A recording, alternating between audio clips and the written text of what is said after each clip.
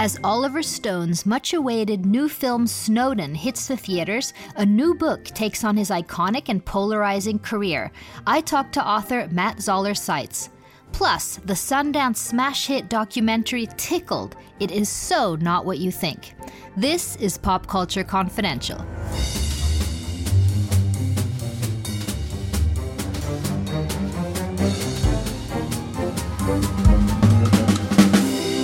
Hi, I'm Christina Yerling-Biro. Thank you so much for listening. Today, I talked to documentary director David Farrier, a journalist from New Zealand's TV3, who, while working on a light entertainment report for his show, stumbled across a sport he had not heard of: competitive endurance tickling. But what followed when he started investigating the company running the competitions may be one of the most frightening stories of abuse of power and internet bullying I have heard of in a long time. But first, a filmmaker who's taken a great deal of interest in stories of abuse of power and injustice, American politics and conspiracies, is multiple Academy Award-winning director Oliver Stone.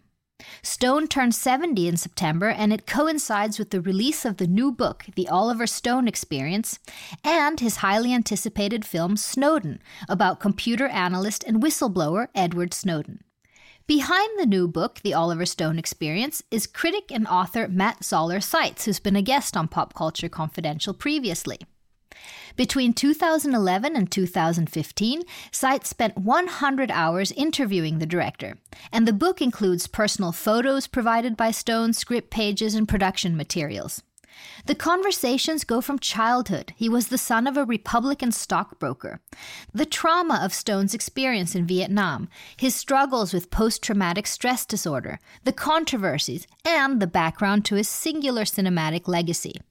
Oliver Stone's work as writer, producer, and director includes Midnight Express, Scarface, Salvador, Platoon, Wall Street, Born on the 4th of July, The Doors, JFK, Natural Born Killers, Any Given Sunday, just to name a few. I'm very pleased to welcome back to the show Matt Zoller Seitz. Matt, welcome back to the show. Thank you so much for talking to me again. Well, thank you. The Oliver Stone Experience is such an incredible book. Reading it, to me, he's been sort of a big presence in my film life. I guess it's my age and such. It really reminded me of sort of how prolific he's been. You tend to forget that, but thank you so much. Thank you. Something you write in the book struck a chord with me in terms of how I'm interested in pop culture. You write about yourself. Oliver's films are partly responsible for encouraging me to question received wisdom and understand how politics and popular culture join hands to perpetuate ideology.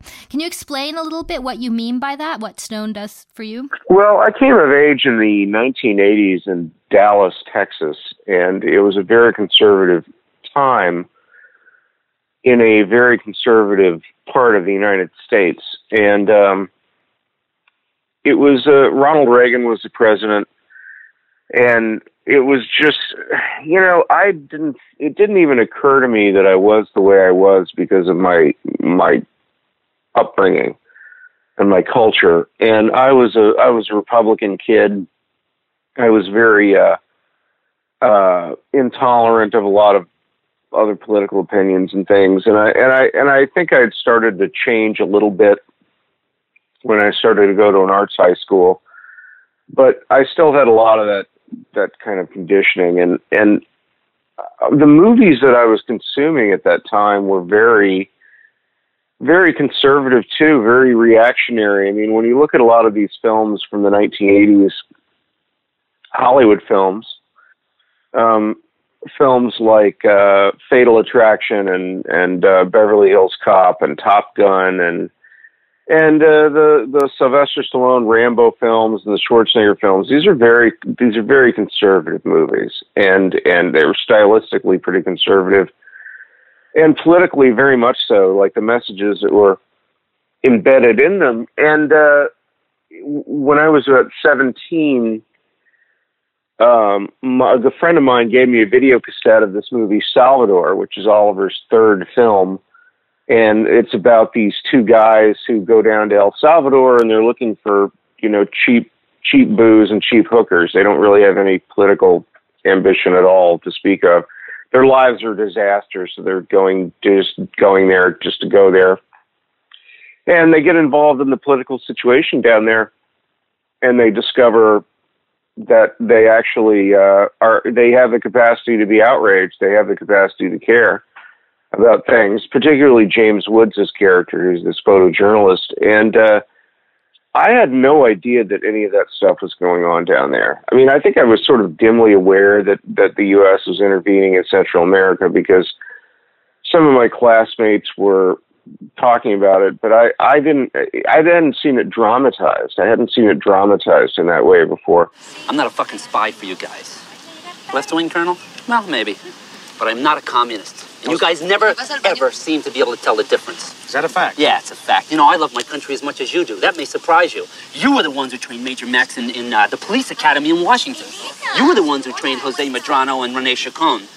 You trained them how to torture and how to kill, and then you sent them here. And what did Chacon give us? He gave us the Mano Blanco. I mean, what are the death squads but the brainchild of the CIA? But you'll run with them because they're anti-Moscow. Bullshit. You let them close down the universities. You let them wipe out the best minds in the country. You let them kill whoever they want. You let them wipe out the Catholic Church, and you let them do it all because they aren't commies. And that, Colonel, is bullshit. You created Major Frankenstein. It really affected me. I started reading about it. I started reading about Vietnam also because there were all these references to El Salvador being another Vietnam in terms of the U.S. intervening down there. It didn't quite turn out that way, but at the time people were afraid it would. And that was kind of the beginning for me, the beginning of a political change, but also an interest in a different kind of movies that I had been consuming up until that point.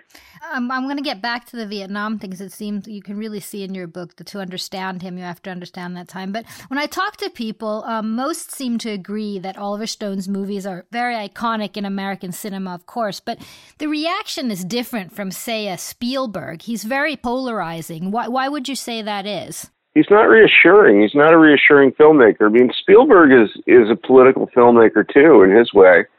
And people seem to forget that periodically, and then they're reminded of it again. But Spielberg has made movies about American history that have a political viewpoint, and his fantasy films have their own messages embedded in them. But with Oliver, it's all right out there where you can see it. I mean, it's very plain to see, and he makes movies. He often makes movies that are about American society, American culture, and in particular, the way that America's view of itself affects the rest of the world. That's his main subject a lot of the time. And Spielberg's not like that. Even Scorsese's not like that. And we have a section in the book where Oliver and I discuss the films of Martin Scorsese at some length because Scorsese was his mentor. He was his film teacher at NYU, and Oliver says, and I think he's right. He says, I don't think Scorsese really has any strong political opinions about anything, and I agree with that. I don't think he does. I think he might have some real kind of general opinions about stuff, but nothing that he would put into a film really. He has opinions about male conditioning and corruption and crime and society, certain points of view on that, but not like Oliver. He doesn't have a worldview. Oliver has a very specific, very detailed, fully articulated worldview about how America sees itself, how it sees the rest of the world, how it treats the rest of the world. And he's been developing it for 30 years, and it comes through. He uses the terminology, the beast, right? Sort of to describe power in the military-industrial complex and such, right? Yeah, he does. It's almost like a Frankenstein sort of metaphor for American politics. Like Oliver believes that at the end of World War II, the United States was the most powerful country on the planet, and we continued to accumulate power, and we were kind of drunk on our own power. And we started, we had always been intervening in other people's countries, but we got much more how would you say, blatant about it, much more blatant and much more arrogant about it. And we were going to, not only were we going to intervene in other countries, we were going to intervene in order to change them for the better, i.e. make them more like Americans. And Platoon, Salvador, Born on the 4th of July, JFK, Heaven and Earth, Nixon, and then, on after that, even in things like, Savages, his documentary series, Untold History, W, he keeps returning to that. It's because, that's how he ended up in Vietnam. There's a personal connection there. His father was a Wall Street stockbroker. His mother was a French liberal. Why did he actually enlist? A lot of it was because, well, for one thing, he had absorbed his father's values. His father was a Republican who voted for Richard Nixon, and his dad had some sensitive aspects. He wasn't like a Archie Bunker kind of reactionary sort of person, but he had he wanted to he kind of he took his father's values. And when he was a teenager, he went to find himself by enlisting in the Merchant Marine, which is not a part of the U.S. military. It's a kind of a shipping, kind of transportation sort of organization. And he went to the Far East. He went to Vietnam. He taught and all of that. And he came back and he decided he was going to write the great American novel. And he wrote this massive, massive book. And he submitted it to some publishers, and they all rejected it. And he was so heartbroken that he enlisted. He enlisted in Vietnam. And he enlisted, I guess, to just complete the transformation. He said he wanted to destroy himself.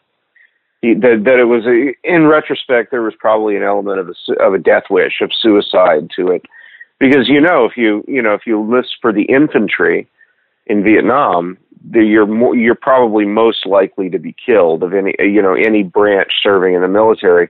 He knew this, and then he survived it. He actually survived it. He was decorated, and he came out with a lot of experiences to think about and write about, and a lot of this led to him enrolling in New York University, where he became a film student, and he learned from Martin Scorsese.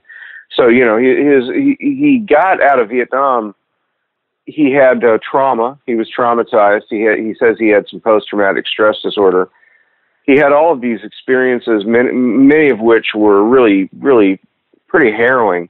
But he also had something to talk about, something to make sense of. And I think everything Oliver is really starts there. Right. And he's a little sensitive when I say that, because nobody wants to be reduced to one experience. But if you look at his movies, Jay Hoberman, the critic for a longtime critic for The Village Voice, once said that he joked about JFK. He said, so basically Oliver Stone made JFK so that he could understand how he ended up in Vietnam.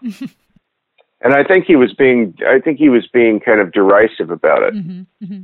But I think it's true. I think that is a big reason why he made JFK. It's a big reason why he made Nixon. And this thing that you mentioned, the beast, that's a phrase that Oliver uses over and over again. Norman Mailer once wrote that he believed that the CIA was the secret author of American history after World War II. Right. And Oliver, I told that quote to Oliver, and Oliver actually agrees with it.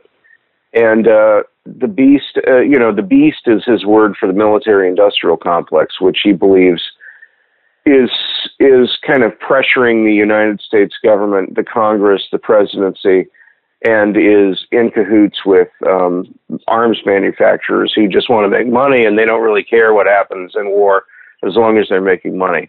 And a lot of people dismiss this point of view as being simplistic or cynical, but I don't.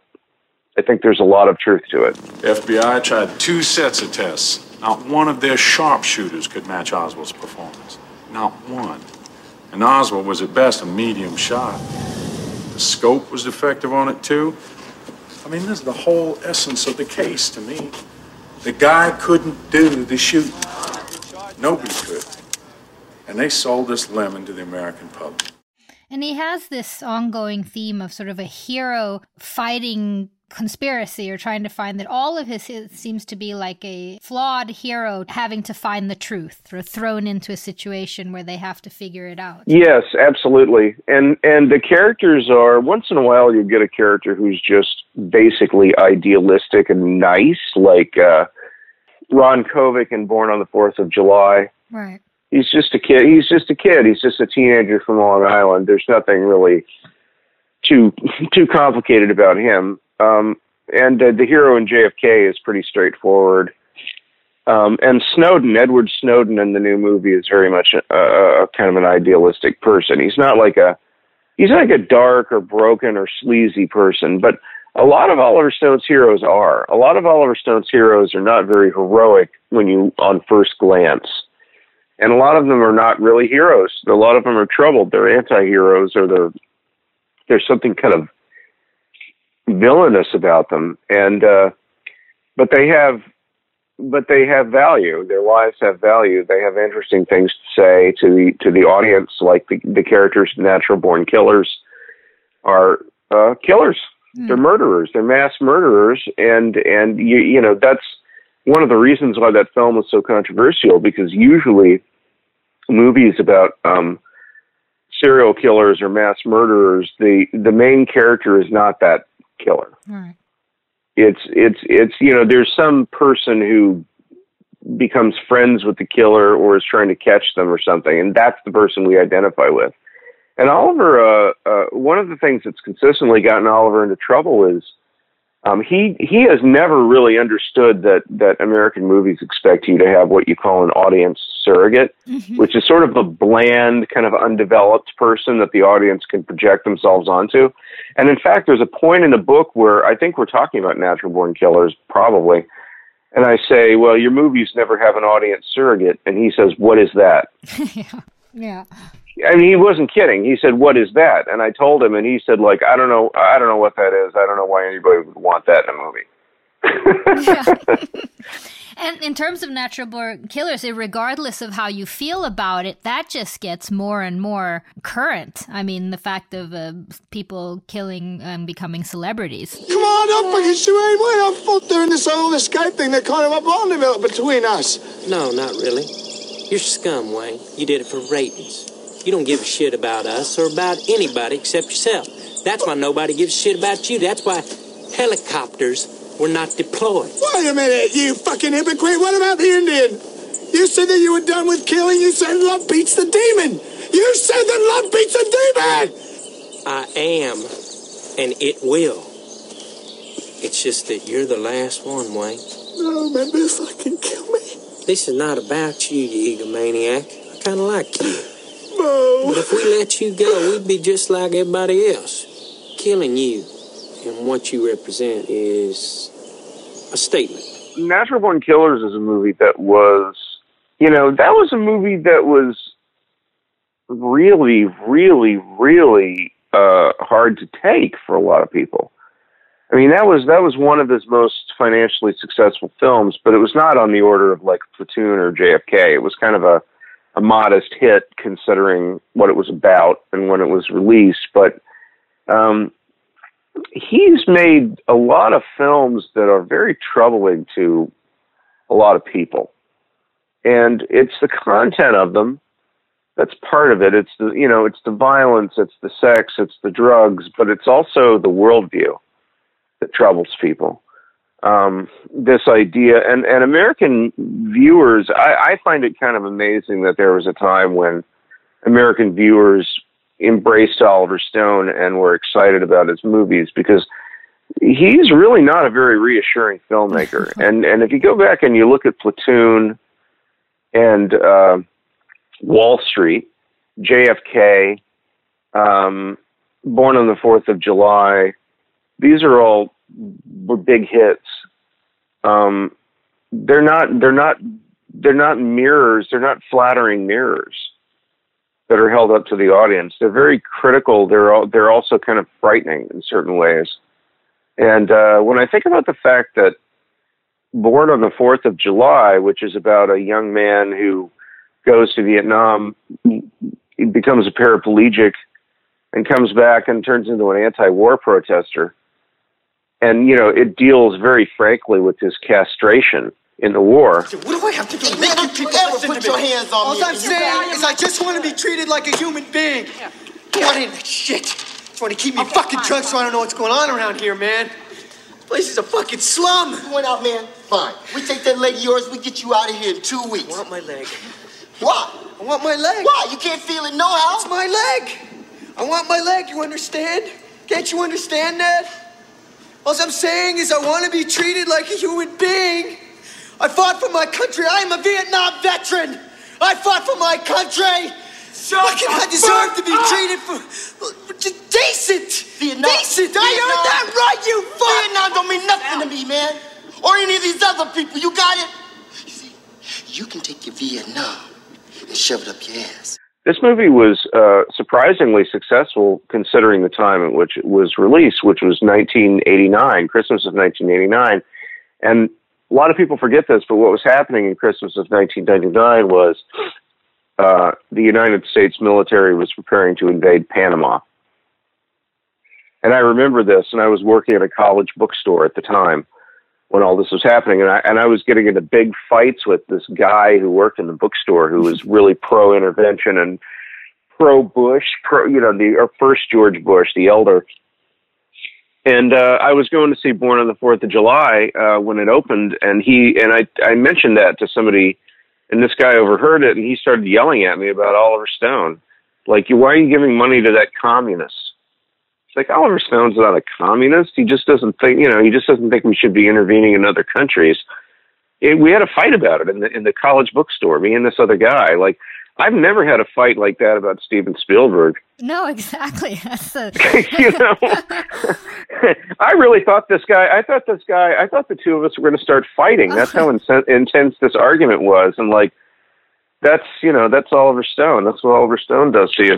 But that's one of the things about him that I sometimes even it's a strong word, but struggle with a bit. It's the combination of his values that are sort of to the left, so to speak, and a sort of white machismo on the other side. He has like both of them. He's not super great with women, I would say, but I mean, what do you feel about that? Do you understand what I mean? Yeah, well, and in fact, I talked about that with him. It's in the book. We've got like a whole section of the book where I press him on his treatment of women. I think particularly in his early films, I think he got better. I think he got a lot better with in terms of making interesting women who are at the center of the action, like Heaven and Earth, which is the main character is a woman. Natural Born Killers, which is, about a couple, and Juliette Lewis's characters, I think, none of those characters are admirable characters, but I think they're all really interesting, including her. And then Pat Nixon, and Nixon, I think, is a fully rounded, complex individual. And I think after that, he's on fairly firm ground. I think his heroes tend to be men still, but he's not marginalizing women in the way that he was in his earlier films. But yeah, we talked about that, and he's also got some what I would say are kind of culturally reactionary tendencies, like again more in his early films and then his more recent ones. But he got in trouble for his portrayal of the Turks in Midnight Express, which he wrote, and Cuban Americans in Scarface, and his argument, I brought this up to him, and he just said, hey, the Turkish prisons are not nice places to be, and they were human rights violations, and that was a shame. What happened in those prisons in the 70s, and he kind of wouldn't take it back. And Scarface, he just said, that movie was not about Cuban Americans who go to the barbecue and watch soccer and love their children and hang out at the park and that kind of stuff. Like, this was about criminals. Right. This was about criminals. It was about the criminal underworld, and it's like The Godfather with Italians. Like, is The Godfather defamatory towards Italians? I suppose, but it's, if that's the only Italians you've ever met are the ones who are in The Godfather. Right.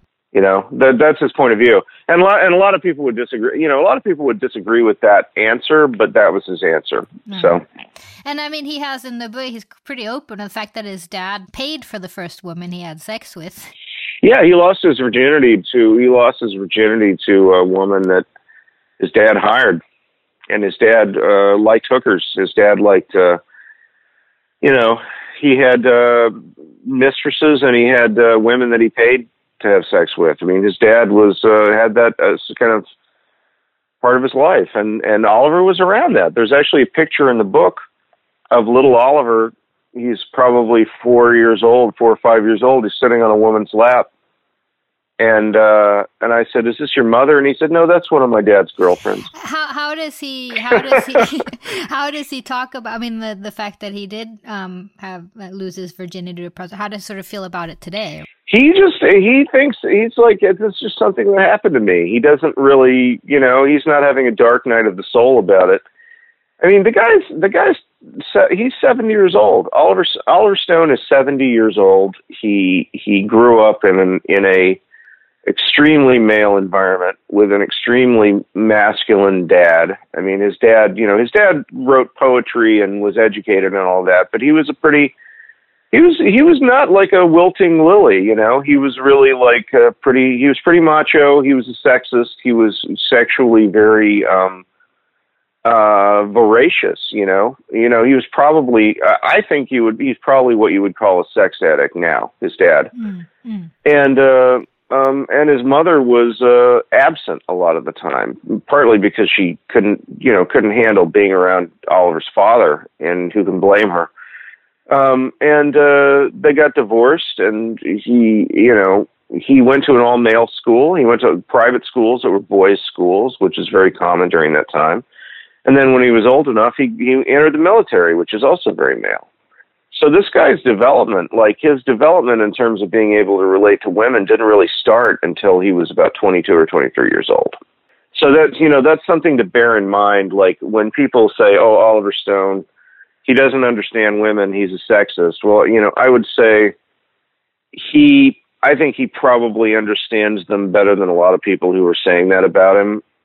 But also that he's a work in progress, and he was a late starter.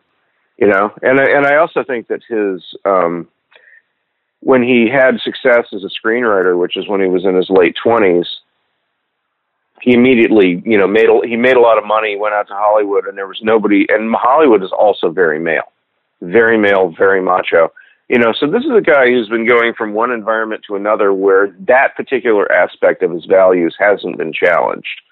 Politically, his values were challenged starting when he was 18, 19 years old, and he's changed as a result of that. But culturally, I don't think, in terms of gender, I don't think his values were challenged. And that's not, I guess you could say, well, he should have, tried to enlighten himself, but most American men don't.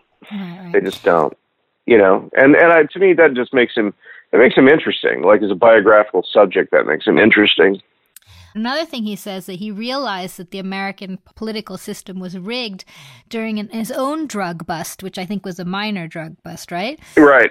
That's when he started thinking about how you have to have a lot of money in order to get off of things legally. Yeah, he got arrested. He got arrested for possession of a medium-sized amount of marijuana when he was down in Mexico right after he got out of Vietnam. And he was thrown in jail, and the only reason that he didn't serve 6 months to a year for a fairly small amount of marijuana was because his father, who was rich, bailed him out. His father, and the bail sounds so excessive to me that I think it was a bribe. Oh, really? How much is it? I think it was a bribe. Yeah, it was like $10,000 or something ridiculous, and this is 1970. And I think, and Oliver came out of that, and I think that, in retrospect, was probably the beginning of his radicalization politically, because he was the only white kid in that jail. Everybody else was black or Mexican, and they were all, none of them could afford a private lawyer, let alone have a dad who could come in and just throw down a wad of cash and get their son out. Right. And that got him thinking about the inequities in American society, and he got angry. He got angry about it because he all of those other kids weren't going to get out. Like, they weren't even going to get a trial, probably. They were going to have to plead guilty, and they were going to be spending part of their youth down in Mexico over a relatively trivial infraction.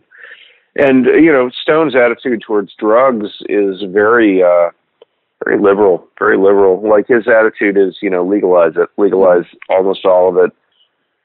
He finds it outrageous that the American military is being used to prosecute the drug war. And he's railed about that a lot. Like, if you go back, I've done a lot of research on this guy in writing this book, and he's been 100% consistent about that, dating back to the early 80s, really. And he's pretty frank about his own drug use and about U.S. drug policy. I think he's really got a completely well-developed view of America's place in the world and its view of itself and the way that it conditions the minds of Americans and how that affects the rest of the world. Like, there's a level of complexity there that very few filmmakers have. And I don't think it's always easy to see because Oliver is making movies for the widest possible audience. So he's painting with a very broad brush. But I always like to tell people, I think on the level of the writing and the characters, Oliver is being as broad as possible on purpose. But I think at the level of the filmmaking, he's very sophisticated. Right. His editing, particularly the editing of his films, in that middle period, like roughly 1989 to about 1999, the editing was like something you would see out of Jean-Luc Godard's most experimental phase. Mm-hmm. And it's really incredible what he does, the way he free associates as he's telling a story.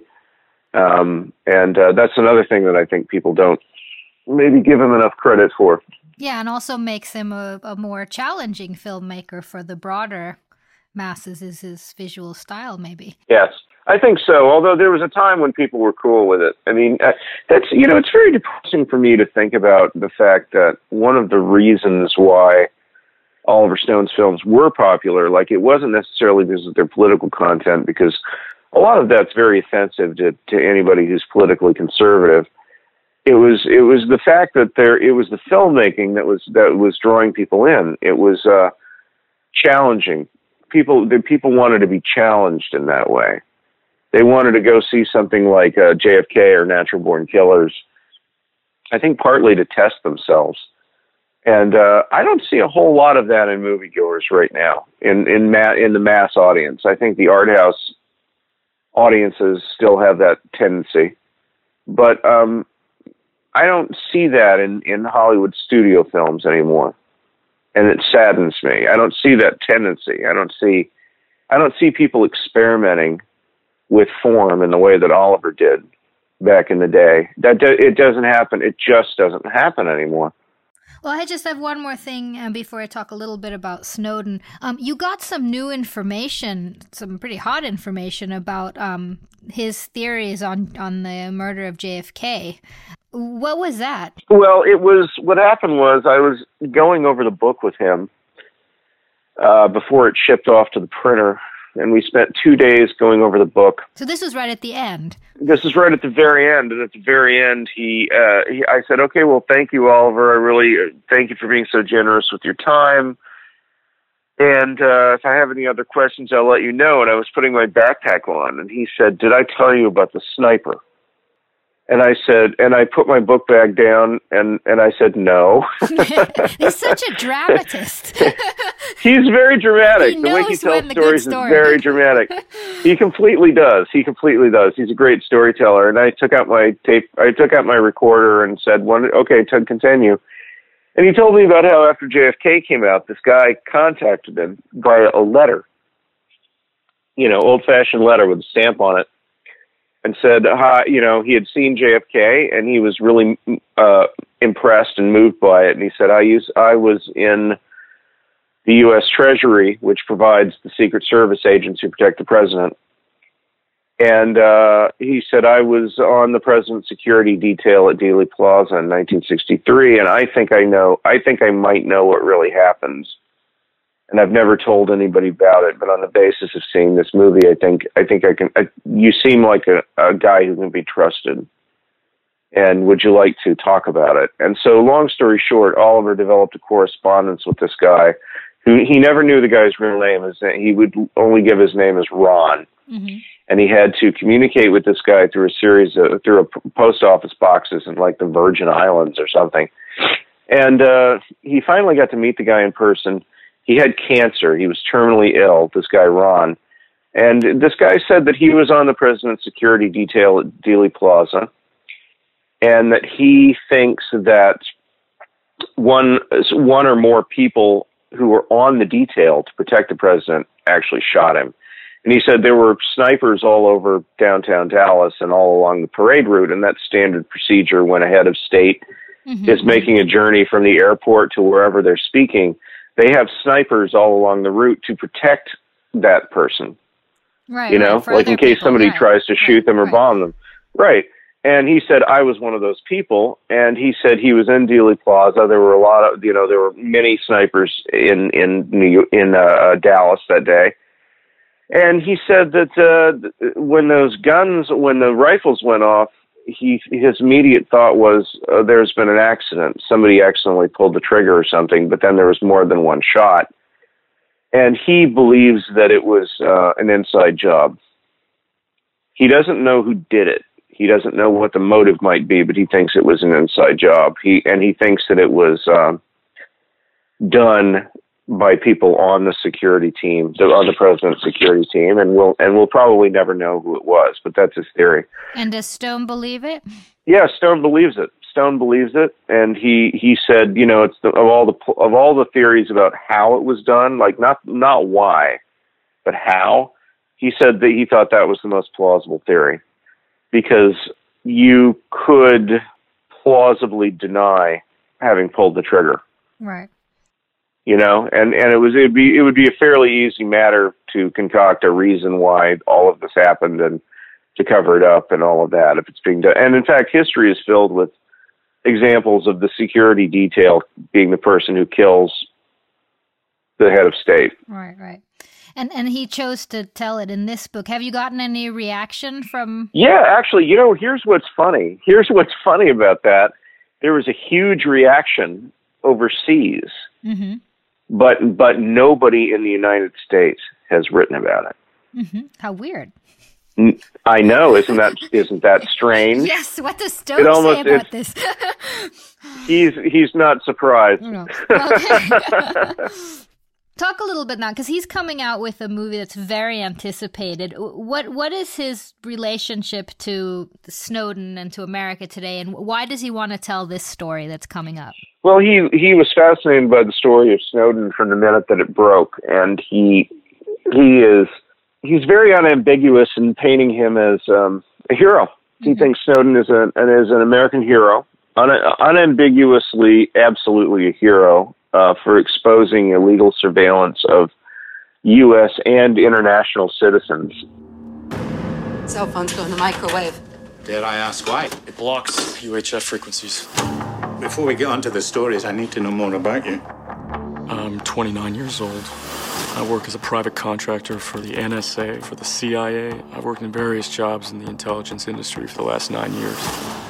Listen, they're going to come for me. And now that we've made contact, they're going to come for all of you too. How about we just start with your name, okay? My name is Edward Joseph Snowden. It's a very straightforward story, the way he tells the story of Edward Snowden, who's played by Joseph Gordon-Levitt. There's some similarities to Born on the 4th of July in that Snowden was a politically conservative, pretty straight-laced guy, and he enlisted in the military after 9/11, after the attacks of 9/11, because he wanted to defend the United States against more attacks like that. And he broke his leg, or rather, he broke a bunch of bones in his foot in a training accident during boot camp, and he could no longer be a Marine. And he transferred over to the National Security Agency and became a hacker and studied cryptography and all of that. And it was during that phase that he became aware of the massive programs to eavesdrop on, spy on American citizens and citizens in other countries. And this is a part of it.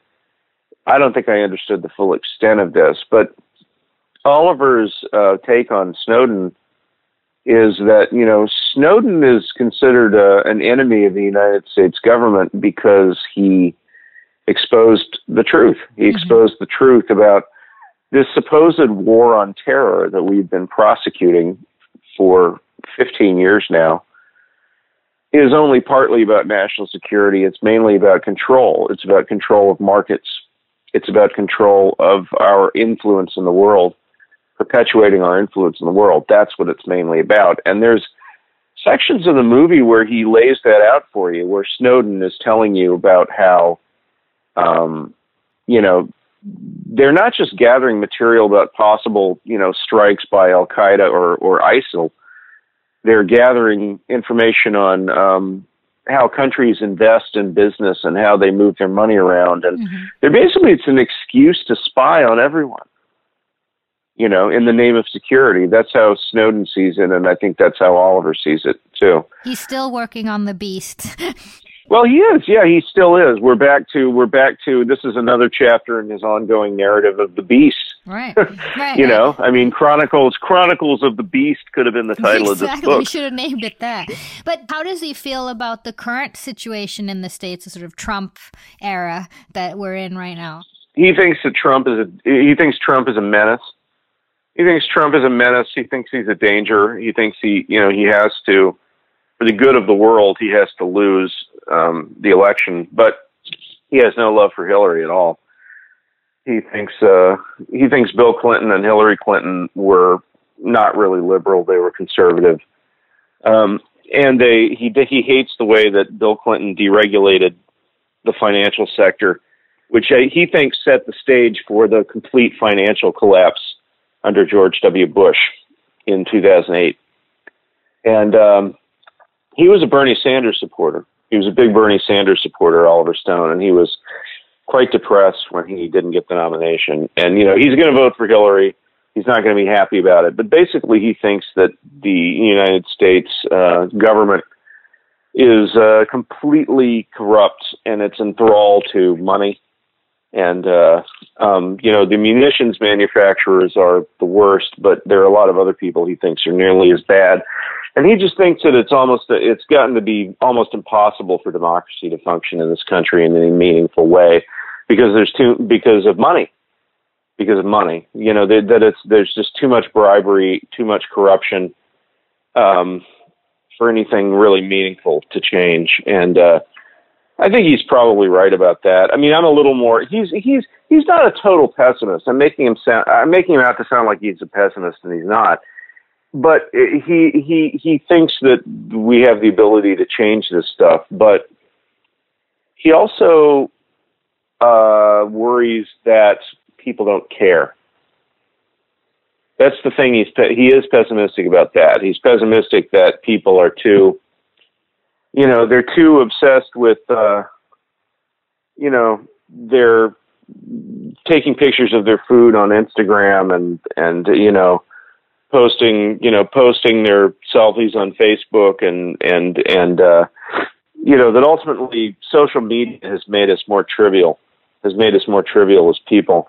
And he knows that there is political activism on social media, but he's very doubtful of how meaningful that is. Like he sees it as, People have arguments about things on Facebook, and they think that they've actually done something political. Right. Mm. Yeah. But it's funny. This book, I spent I interviewed Oliver for the first time 6 years ago. So technically, I've been working on this book for 6 years, and the bulk of it was done over a 2-year span. But I started it in 2011, really, actually 2010, so 7 years. And, the thing that strikes me the most about the entire process is that I've actually become friends with the guy. Mm-hmm. I don't think I could review Oliver's movies anymore because we're friends. Mm-hmm. You know, like I don't think I could have any distance anymore because, you know, I'm in his corner and I want him to succeed. But I think that he's really, you know, he's important, he's necessary, and he is not appreciated now in the way that I think he ought to be. Like, he's at the point, people ought to be venerating him in the way that they venerated Hitchcock in the late 1960s when, you know, Hitchcock Truffaut came out, and I think a new generation of cinephiles who were starting to take Hitchcock for granted began to appreciate him. And that's really my goal with this book. I think that with this new movie, people are going to go back and look at some of the older films and start to realize, wow, this guy has been making movies for over 30 years, and he hasn't given up. He's still vital. Well, Matt, thank you so much for your time. This was great. Okay, thank you so much for having me. It's always a pleasure. Thank you so much to Matt Zoller Seitz. The book, The Oliver Stone Experience, published by Abrams, is out on September 13th. And Stone's new movie, Snowden, premieres in September as well. Now, abuse of power and conspiracy are major themes of my next interview with David Farrier, the director of the new documentary and Sundance hit Tickled. After stumbling upon an online video of a sport he'd never heard of, competitive endurance tickling, journalist David Farrier reached out to request a story from the company. But the reply he received was shocking, and legal action is threatened should he dig any deeper. But as he investigates further, the stranger it gets, discovering secret identities and a story of really frightening online bullying. Competitive endurance tickling. It was one of the strangest sports I'd seen. So I told Jane O'Brien Media I'd like to do an interview. Instead of getting a yes or no, I got this. Association with a homosexual journalist is not something we will embrace. Shame on you. Little gay Kiwis. Regards, Jane O'Brien Media. This tickling wormhole was getting deeper. I mean, obviously it's just for fun. Is it just for fun? It's tickling. You know, I was young at the time, didn't think nothing of it. And I was like, $2,000, that's gonna be cool. The money is endless.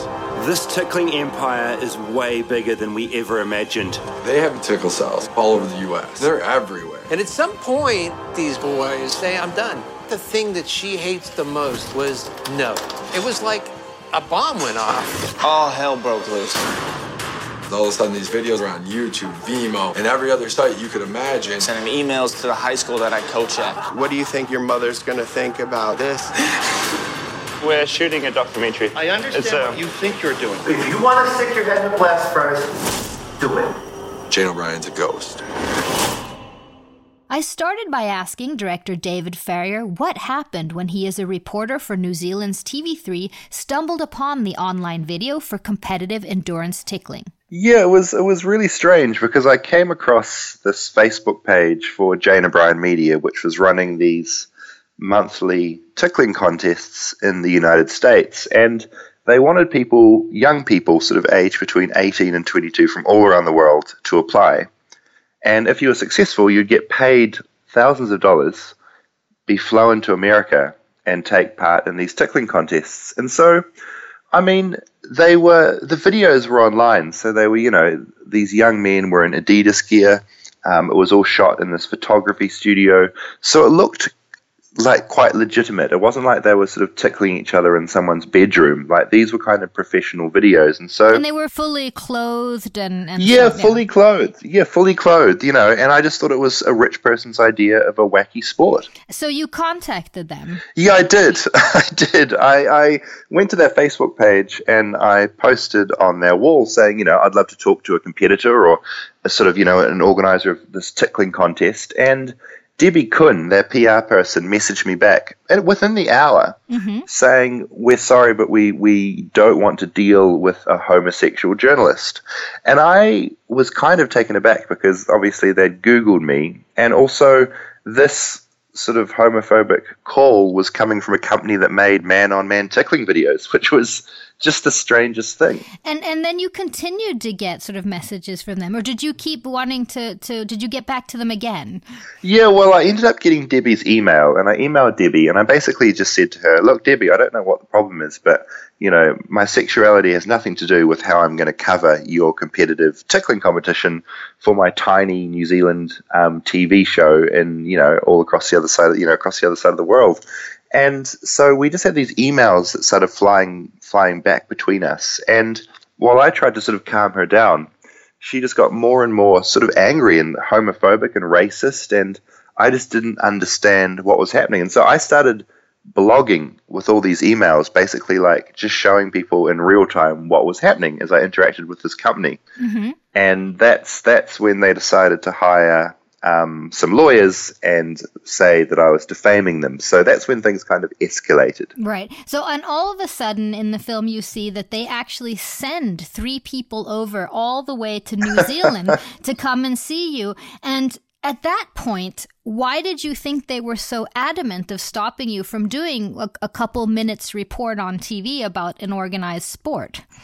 I don't know. I mean, by that stage, my friend Dylan and I had created a Kickstarter because, you know, things had gotten so crazy with all the letters we were receiving from lawyers that we thought, you know, maybe there's a documentary in this. So I think maybe the Kickstarter triggered them, and their whole line was basically, okay, we're going to send 3 representatives of Jane O'Brien Media to New Zealand, and they're going to explain to you why you shouldn't make a film. And so that's when it got really real for us, because until then it had been crazy emails, crazy letters from lawyers, and then when they were suddenly flying people to us, that's when we just thought, oh my God, what's happening? And did you have a sense of how big this organization was at this point?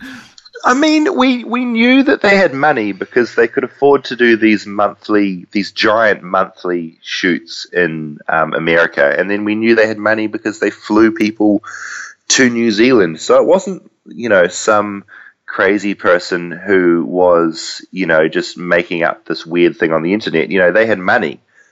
We didn't know quite the scale because things got, you know, as you see in the film, things get so big, it's kind of mind-blowing. We didn't know how big it was going to get. Was there any point where you and your co-director were said, like, no, this is too scary. This is, let's go back to covering funny animals on TV. Yeah. No, there were times where I desperately wanted to go back and just cover some funny cat videos. But, you know, they told us very clearly that if we pursued the documentary, you know, there wouldn't be a moment where we weren't being followed by a private investigator. You know, we'd be sued into the ground. We'd lose everything.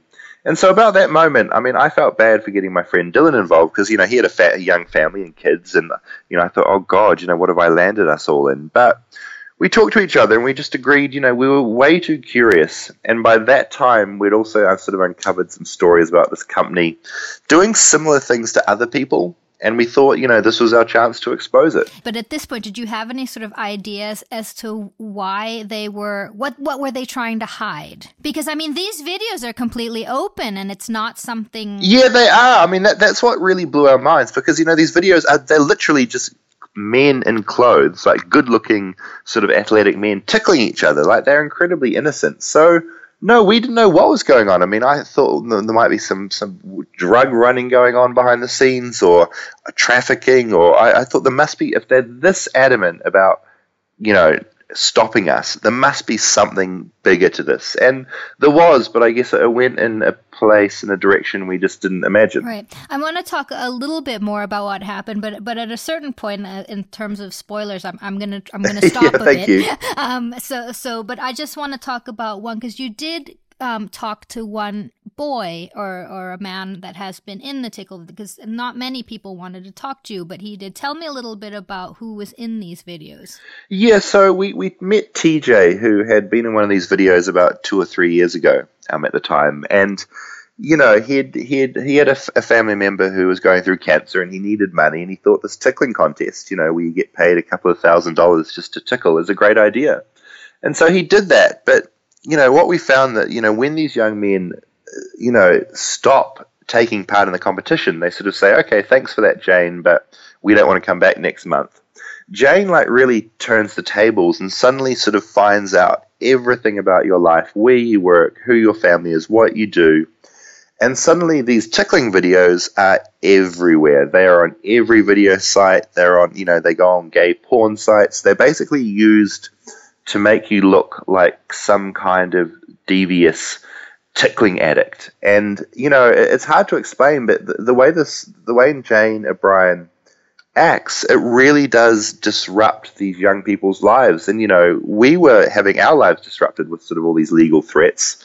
And that was also happening to people like TJ as well. And so it was absolutely mad. Is there besides this organization, which seems to be crazy, is there sort of a functioning sport or other organizations that don't have this shady element to it? No, there are. We should probably say at this point, people are into tickling. There's this huge fetish community of people that they love tickling. Some people people like all sorts of things, but there is a large sort of fan base out there of tickling videos. So, that was something we discovered quite early in, and we were sort of thinking, okay, are Jane's videos, are they fetish videos for someone? Is there a sexual element to this? And we met with a tickling enthusiast in Florida, and he makes tickling videos as well. But, it's not under the guise of a competition. It's under the guise of we're making erotic tickling videos. And it's not perhaps this shady activity that's... No.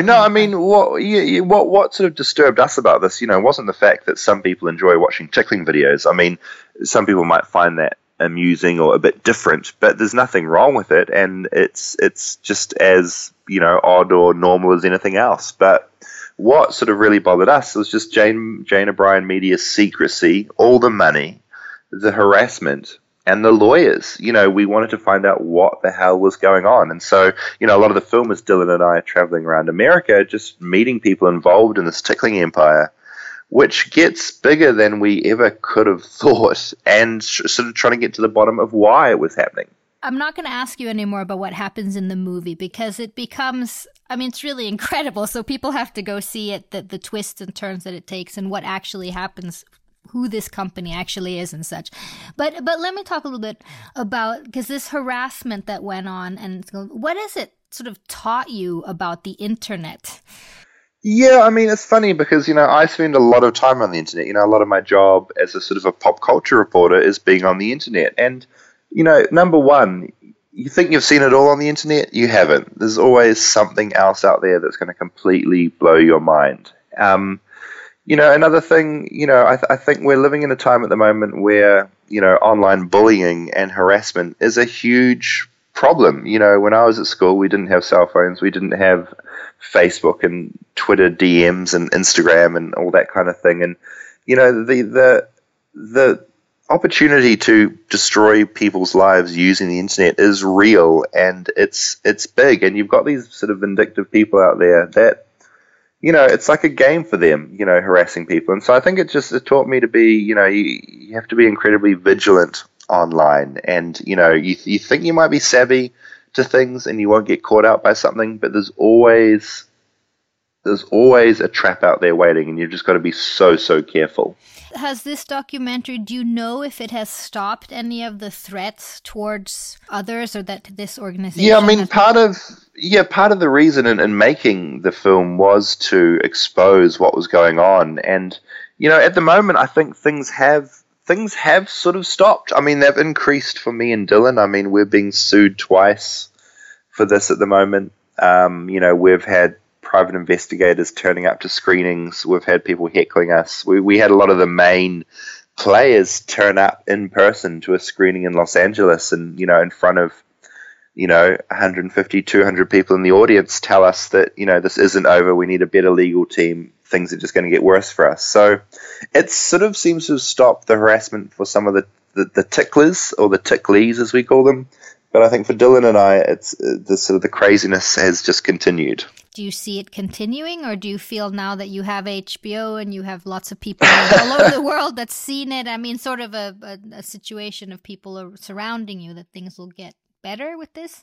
Yeah, we do feel incredibly lucky with the support we have. This thing's going to air on HBO next year, and we're coming out in some theaters and that sort of thing. So we feel the support, but then at the same time, this is a company with sort of seemingly unlimited sort of deep pockets. And, the joy of the United States is that, they can keep suing as much as they want just to be a pest. And so, I don't know where it'll go from here. But it's mainly legal threats. They're not coming after you doing strange things on the internet, or? No, we're not being, it's all lawyers and money now. So that's sort of the stuff we're facing, which is, the harassment, the online harassment seems to have decreased. And that, or for most of the boys or men in the films, things are going okay for them.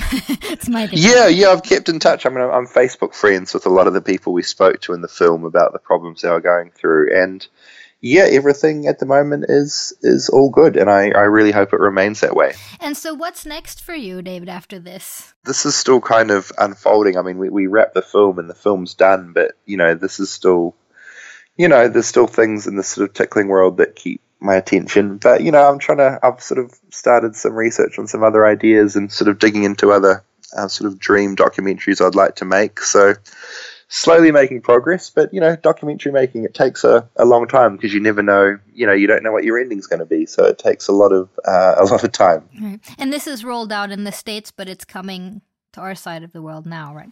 Yeah, I'm so excited because I've got friends from New Zealand in that part of the world, and I really want them to see it. But we've been out in 50 cities in America, and we just opened in Australia and the UK, and so we've just sort of basically been gradually making our way towards you. And I have one last question: did you try the tickling yourself? Yeah, I did when I met the Richard, the tickling fetishist in Florida. Part of his deal in being on camera was that he'd get to tickle me as well. And so, he's got this chair that he restrains you in. Your feet are tied in and your hands are tied in. And he tickled me for 10 minutes nonstop. And it was horrible because, this is a professional tickler, and he's got, tickling tools, and he's got the expertise to know exactly. What are tickling tools? Toothbrushes, combs. At one point, he took my shoes and socks off and lubed up the bottom of my feet with Vaseline, and then just rubbed this bristly hairbrush up and down. And it was the worst experience of my life. It was so because when you can't get away, tickling isn't fun. It's really, really terrifying. And so, that didn't make it into the film, but it's, I think we've got the footage on YouTube. So if you go to tickledmovie.com, I think you can see it. You can see it there. Well, thank you so much, David, for this, and thank you for the movie and for taking your time to talking to me. No, thanks for having me. It's been fun, and I hope people go in with an open mind and go to some places they didn't expect to go. Thank you so much, David Farrier. Tickled is available now on video on demand, iTunes, SF Anytime in Sweden, and more. And thanks again, Matt Zoller-Seitz, and his book, The Oliver Stone Experience. Visit our website, popcultureconfidential.com, or tweet us on @podpopculture. This show was edited by Tom Hansen, theme music by Carl Borg, and produced by Renee Witterstedt and myself. I'm Christina Jörling-Birro. Thank you.